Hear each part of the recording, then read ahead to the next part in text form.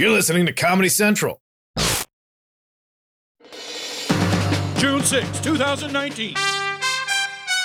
From Comedy Central's World News headquarters in New York, this is The Daily Show with Trevor Noah, Ears Edition.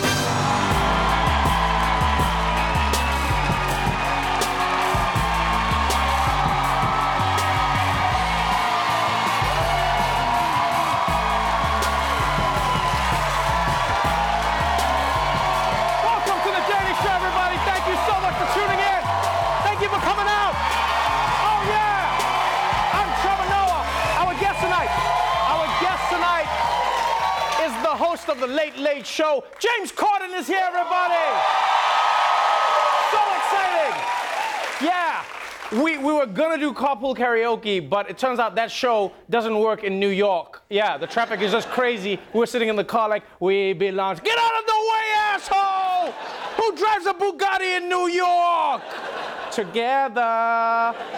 Also on tonight's show, D-Day is happening all over again. Trump's tweets are back with a bang, and the new superstar of the Democratic race. So let's catch up on today's headlines.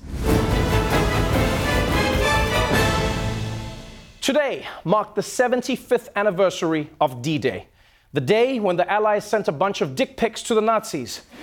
It was also the day when thousands of Allied soldiers bravely stormed the beaches of Normandy to rescue Matt Damon. And after everything they went through, he still went and got his ass stranded on Mars. Get it together, Matt! Now, everyone has a different way of commemorating D-Day, but one veteran did it in style. A D-Day veteran returned to the skies to parachute again into the same landing zone that he did 75 years ago. This is an amazing story. He is 97-year-old Tom Rice. There's Mr. Rice. He was a veteran of the 101st Airborne. He made the jump once again outside Carrollton, France. It was a vicious battle for Carrollton. This time it was a tandem jump, and no one was shooting at him, fortunately. Wow, 97 years old, and he jumped out of a plane again. Yeah, that's amazing. That's what that is. Huh? And honestly, I don't know what's scarier. Parachuting into Nazi territory on the real D-Day, or being the jump expert today who's responsible for not hurting a 97-year-old veteran. Because if that landing goes wrong, the veteran's gonna be mad. He's gonna be like, I survived Hitler, but it looks like Butterfingers Barry over here finished the job. Who needs Nazis when you got numbskulls?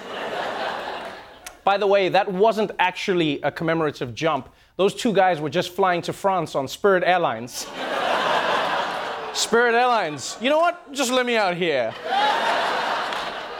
But for real though, thank you so much to all of the brave World War II veterans. You made enormous sacrifices to defeat some very fine people on both sides. All right, let's move on.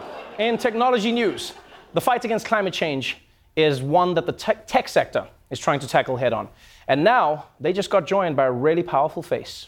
Yeah. Robert Downey Jr., he plays a genius in the Iron Man movies, Tony Stark, the industrialist. At a tech conference put together by Amazon, he took the stage, said, look, I'm not a genius. I didn't even graduate from high school, but I recently met with some geniuses, and they told me that we could significantly or completely clean up the environmental problems on this planet with, drumroll, robots and nanotechnology. Okay. So we started an organization called the Footprint Coalition, which is going to make this idea a reality. Between robotics and nanotechnology, we could probably clean up the planet significantly, if not entirely, within a decade.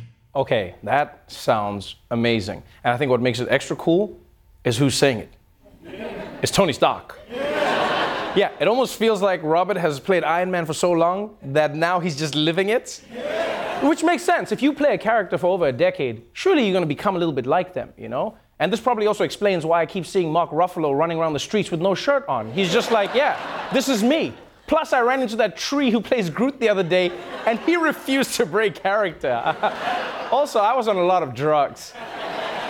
But you know what, trust me, I'll tell you guys now, I know what it's like to get stuck in a character that you play. The other day, after taping The Daily Show, I was still talking in a South African accent for hours. All right, and finally, moving on to the world of retail, Walmart. It's like Amazon, except you deliver yourself to the store. Recently, America's largest private employer got a visit from America's loudest employee.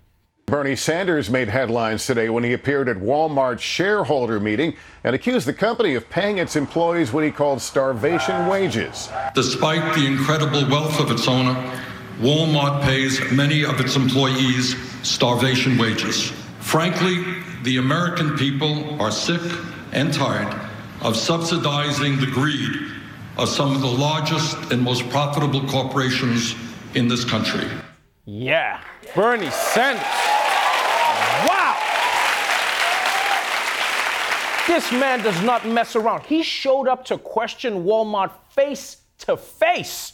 Although it is a little selfish for Bernie to ask for higher wages since he works part-time there as a greeter. I mean, yeah, on the weekends, like, America needs a revolution, and if you need Pepto, it's in aisle 12 next to the paper towels. But you know what, all joking aside, this is what I love about Bernie Sanders. He doesn't just shout about policy from Washington, about what needs to change. He goes to the action. He goes to the Walmart meeting. That's blazing. Like, if Bernie was a Game of Thrones fan, he wouldn't be complaining online about the ending like everyone else. He'd be going to Winterfell. Yeah. He'd be like, this storyline makes no sense. I should be the Queen of the North. All right, that's it for the headlines. Let's move on to our top story.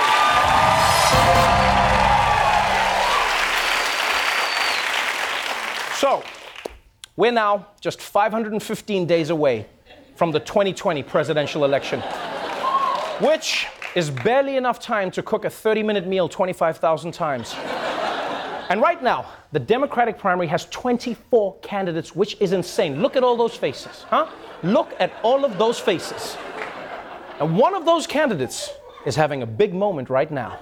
Elizabeth Warren's popularity is gaining in the polls nationally. The Massachusetts senator is now sitting third in the crowded Democratic primary field, trailing former Vice President Joe Biden and Senator Bernie Sanders. Elizabeth Warren got one of the biggest applauses and one of the biggest receptions from the California State Democratic Convention. They are telling you they will not fight for you.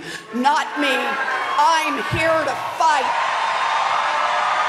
That's right. Elizabeth Warren has surged into third place in the crowded Democratic field. So right now it goes 76-year-old Biden, then 77-year-old Bernie, and then 69-year-old Warren. Like, this doesn't look like a group of presidential frontrunners. It looks like the cast of a Morgan Freeman movie about old people going on one last heist. This is it, people. We're doing it. And by the way, this is something you would never see in Africa, all right? No one is becoming president at the age of 70. When you're planning on running a country for 40 years, that's too old, my friends. Just too old. And for a long time, I like how you got it in a wave. That was interesting. You guys got it, and then you were like, wait a minute. Now, for a long time, the thing most people have focused on when it comes to Elizabeth Warren has been the controversy about her claiming Native American heritage.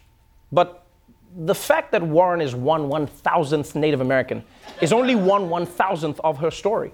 And since she's now in the top 3 Democrats, we thought we'd learn more about her story in our recurring segment, Getting to Know Them.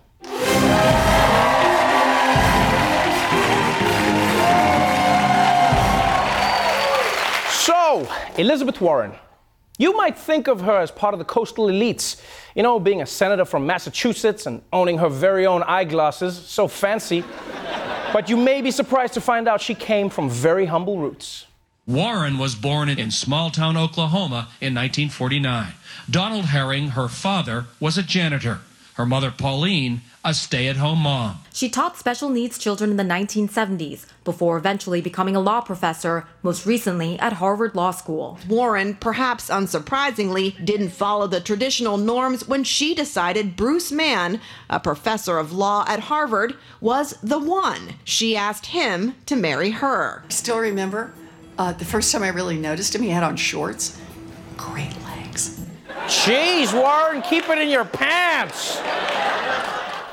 I mean, really? I have a hard time believing that this guy's legs were so amazing that she did, wow, oh, okay. Oh, damn, I take it back. Those are great legs. You get it, girl.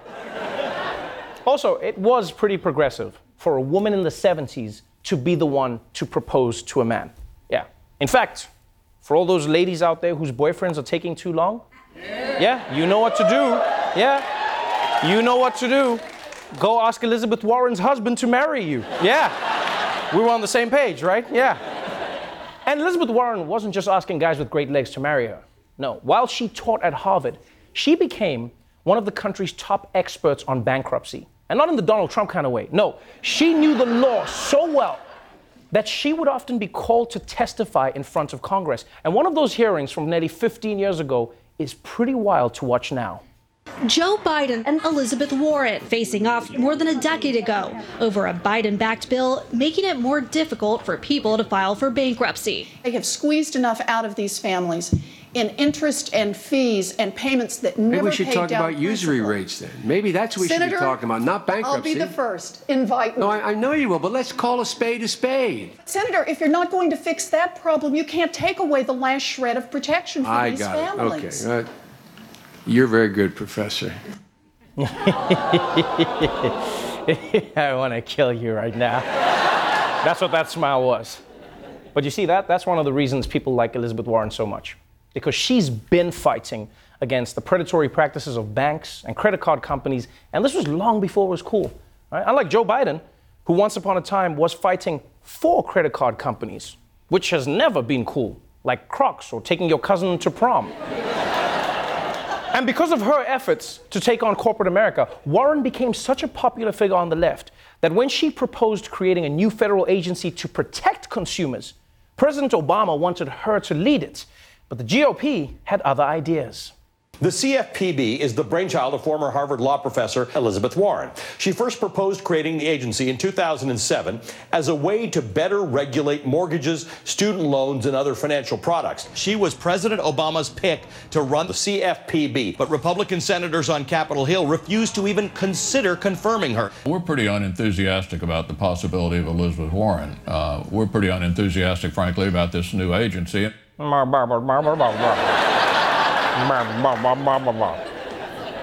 I not surprised? Mitch McConnell is unenthusiastic about everything.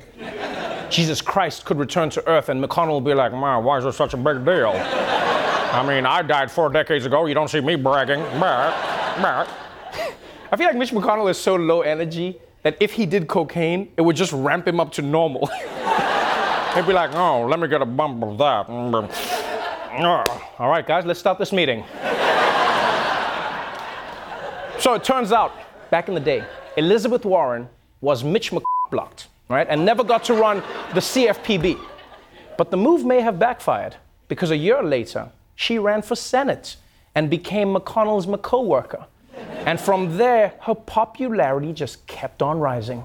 The new senator shaking up the Democratic Party. Elizabeth Warren's tough take on Wall Street has made her a folk hero on the left. Wherever she goes in the country, she brings giant crowds to their feet. U.S. Senator for only a year, she's now making an even bigger splash. A draft movement is already underway. An open letter from more than 300 former Obama campaign staffers urging Elizabeth Warren to run for president. Warren was adamant she is not getting in the game. There's no way you're going to run in 2016. I'm not running for president. You can ask it lots of different ways. Wow, times have really changed in 4 years, huh? Back then, Democrats were refusing to run for president even when they had a ton of support. Now, if one person is nice to them on the streets, Democrats are like, the people have spoken! I must run for president! Actually, I was just saying nice shoes, and I'll use these shoes to walk straight into the White House!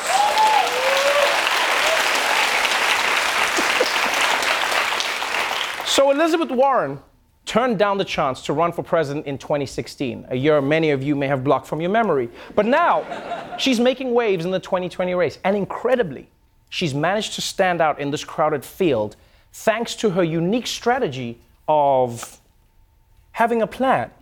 2020 presidential candidate Elizabeth Warren, the senator, is making a mark on this race with these 6 words. I've got a plan for that. I got a plan. I have got plans. I got a plan. Senator Elizabeth Warren rolls out a sweeping plan that would wipe out student debt for millions of Americans. A detailed plan to invest $2 trillion over 10 years in green manufacturing, research, and trade. Breaking up Amazon, Google, and other big tech giants. Focusing her first policy plan as a 2020 candidate on creating a wealth tax. If we put that 2-cent wealth tax in place on the 75,000 largest fortunes in this country, 2 cents, we can do universal child care for every baby 0 to 5.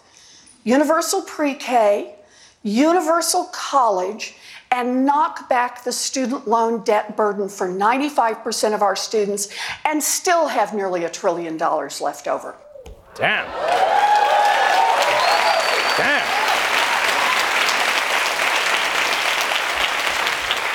Elizabeth Warren has some really detailed, well thought out plans, which is great if she becomes president.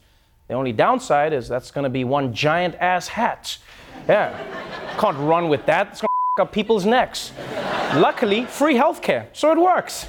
So that's Elizabeth Warren, third place in the race, lots of detailed ideas and a long history to back them up. And look, we still have a long way to go until the primaries, but for right now, it seems that much like her husband, this campaign has legs. We'll be right back.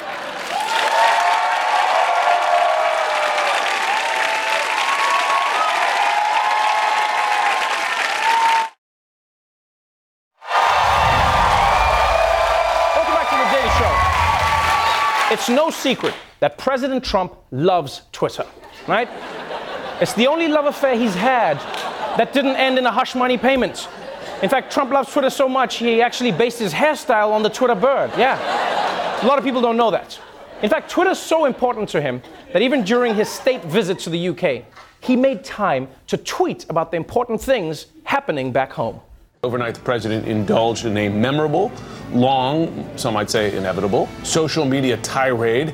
Half a dozen pent-up attacks on, and we're quoting here, Sleepy Joe Biden, crying Chuck Schumer, and this one, washed-up psycho Bette Midler, the actress. Okay. I know this isn't the point, but washed-up psycho makes it sound like she used to be successful at being a psycho, and now her psycho agent won't return her calls. Just grammar.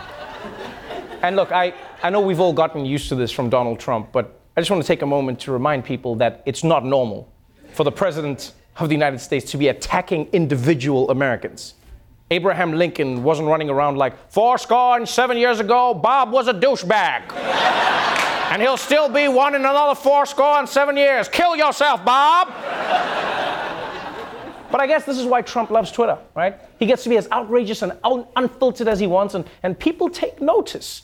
Although lately, they seem to be taking a little less notice. According to new reporting from Axios, President Trump's tweets just aren't packing the same punch anymore, with interaction falling dramatically in recent months despite a significant uptick in use. The interactions with his tweets, in other words, the number of times someone retweets a tweet or likes a tweet, has been dropping. So his tweets are having a bit less impact. That's right. Donald Trump's engagement on Twitter is down. And I think I know why he's struggling. He's tweeted so much crazy stuff that we've built up a tolerance. Yeah, 2 years ago, Trump could call Kim Jong-un Little Rocket Man, and we'd start preparing for World War III. Now he could tweet that the US is actually invading Canada, and we'd be like, wow, can't believe he spelled Canada correctly. He's really maturing. But here's my theory. Maybe Trump's been working so hard on making America great again that he hasn't had time to make his Twitter great again. And here at The Daily Show, we can't allow that. Which is why we want to help him remember how amazing his Twitter can be. So if I could address the president directly for a second, I'll be back. Hi, Donald. We don't talk anymore. How are the kids? Disappointments? Anyway, I wanted to extend an invitation to help you get your Twitter groove back. The Daily Show is bringing The Daily Show Presents the Donald J. Trump Presidential Twitter Library to Washington, D.C., where everyone can visit and relive all of your greatest works. It's an interactive experience where visitors can bask in your collected wisdom, commemorate your deleted tweets, and get a selfie with Kofifi. They can even sit on your golden throne to simulate the true presidential tweeting experience. The library will be free and open to the public next weekend, June 14th through 16th, and the best part is, it's right around the corner from the White House. So, Mr. President, why not take a break from your empty schedule and stop by? We'll be right back.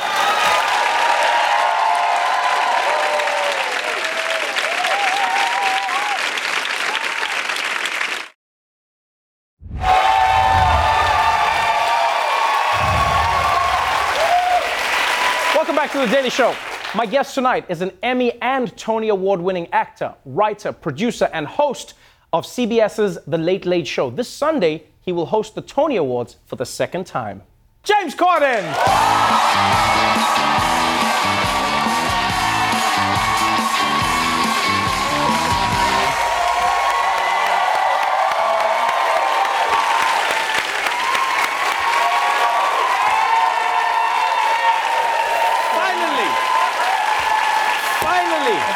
To be here. I am beyond excited to have you here because, like, you have come in and genuinely changed in many ways the people perceive not just late night but television. Because I remember when you started on the show, everyone was like, "Oh, who's this guy? He's starting at like 12:37 at night, and what's this thing going to be?" And overnight, you took what was once considered a fringe time slot and turned it into the biggest explosion thanks to your ideas, including carpool karaoke.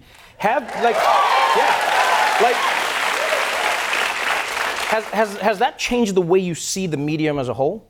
I don't think so. I think we always thought that's what we were going to do we were going to try to. You know, we didn't know that it would happen.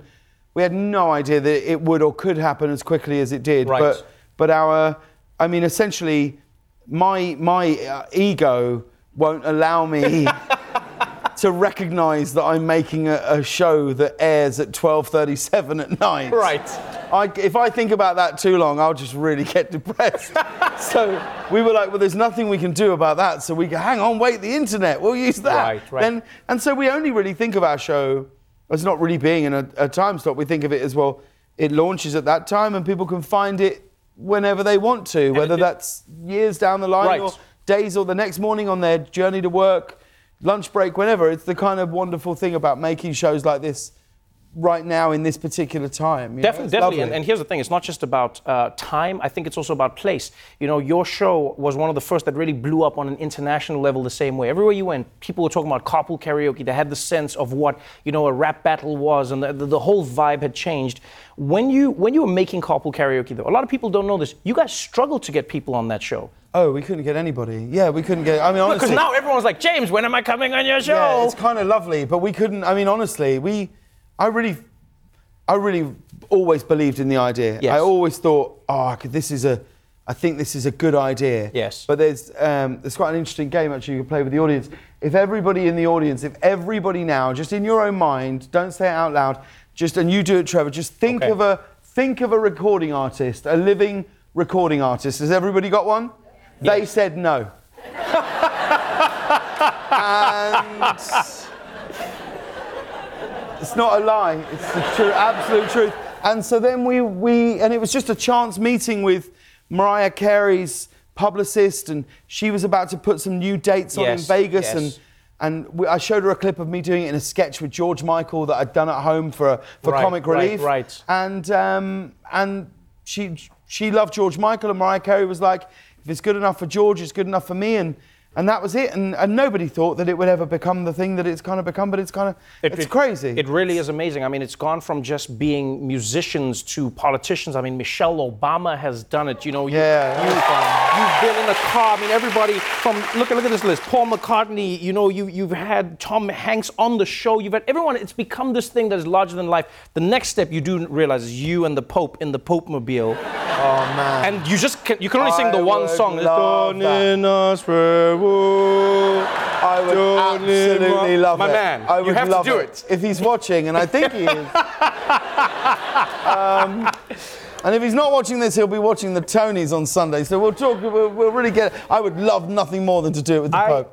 That's something that I've loved about your show, is that it really is an expression of all of your talents, right? So a lot of people were surprised. I remember the first few times carpool karaoke really blew up. People were like, well, this James Corden guy can almost sing. And it's like, no, he can really sing. Which has shocked people, because there's some artists who've come in and been like, I'm going to sing with this funny guy. And they're like, wait, he's hitting the notes. You sing better than some people, and then you have to dial it down. I won't say who, but you do.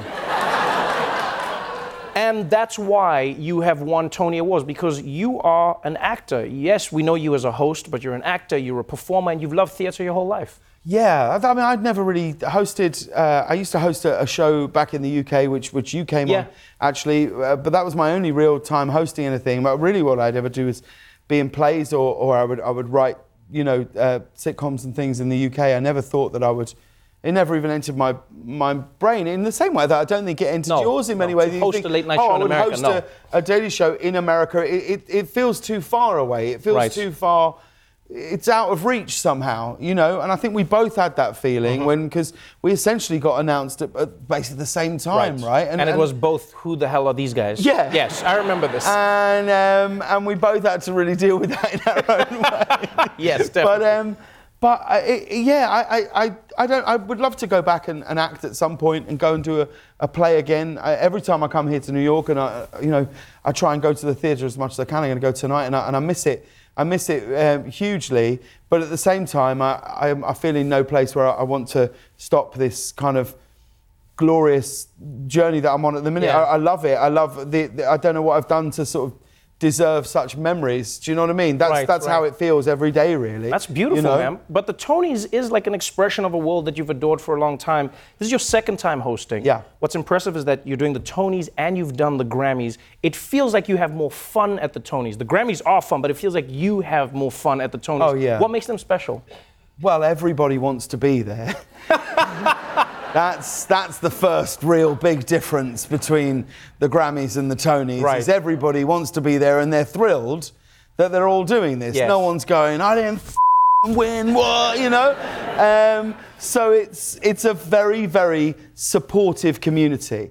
That entire community of Broadway, these are a load of people who are squeezed into 12 blocks. Yes. Back-to-back theatres, and they know each other and they're friends. And these are people who 8 times a week, like, look, you think you work hard, I think I work hard, but like, when you're doing a play or a musical 8 times a week with 1 day off, that is absolute graft. And the reason I want to host the Tonys and the reason I want to really try and make it the best show I can is I believe that per square metre there is no room on earth that holds as many talented people as that room does. And it's a show where, and I think you just want to celebrate these people who are so gifted, they are so talented, that they put on a show every day. Right. And in a world where we are living increasingly on our phones and tablets, iPads, all those things, we are all searching for a live collective experience, an experience to be together.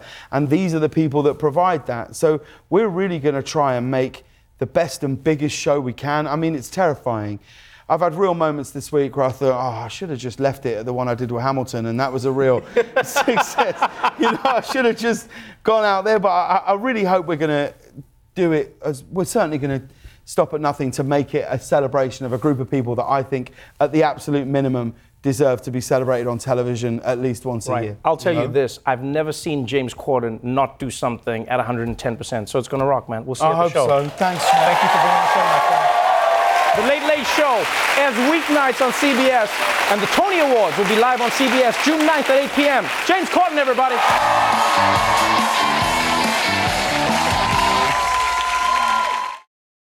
The Daily Show with Trevor Noah, Ears Edition. Watch The Daily Show weeknights at 11, 10 Central on Comedy Central and the Comedy Central app. Watch full episodes and videos at thedailyshow.com. Follow us on Facebook, Twitter, and Instagram, and subscribe to The Daily Show on YouTube for exclusive content and more. This has been a Comedy Central podcast.